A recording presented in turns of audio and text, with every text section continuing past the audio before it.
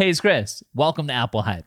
I got an amazing app for anybody out there who's trying to record some video but isn't great on camera in terms of knowing what to say or memorizing lines. The teleprompter app that I'm sharing with you today makes it look like you're not reading anything while you're recording.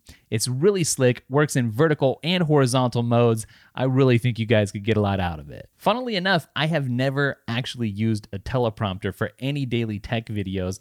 I've toyed with the idea. I know a lot of the other tech people do. Sometimes I think it'd make life a lot easier. Switching modes into the accessory recommendation of the day.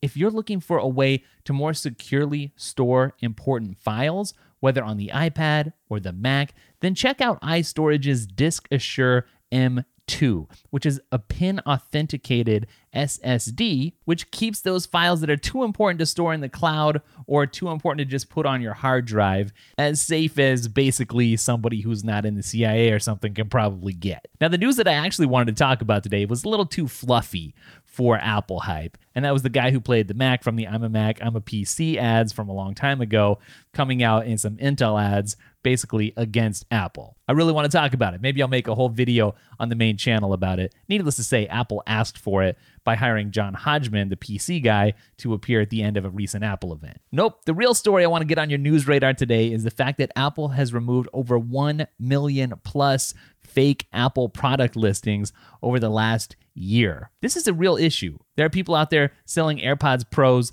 knockoffs for $25 instead of $250 like they retail for. Obviously, you're not going to get the real functionality or quality when that happens. That's it for today's Apple Hype. I have 25 minutes to get this imported, edited, and published all over the place, so I'm going to get to it. Thank you for hanging out with me. I'll catch you guys in the next episode, somewhere on the podcast or maybe on the other YouTube channel. Later.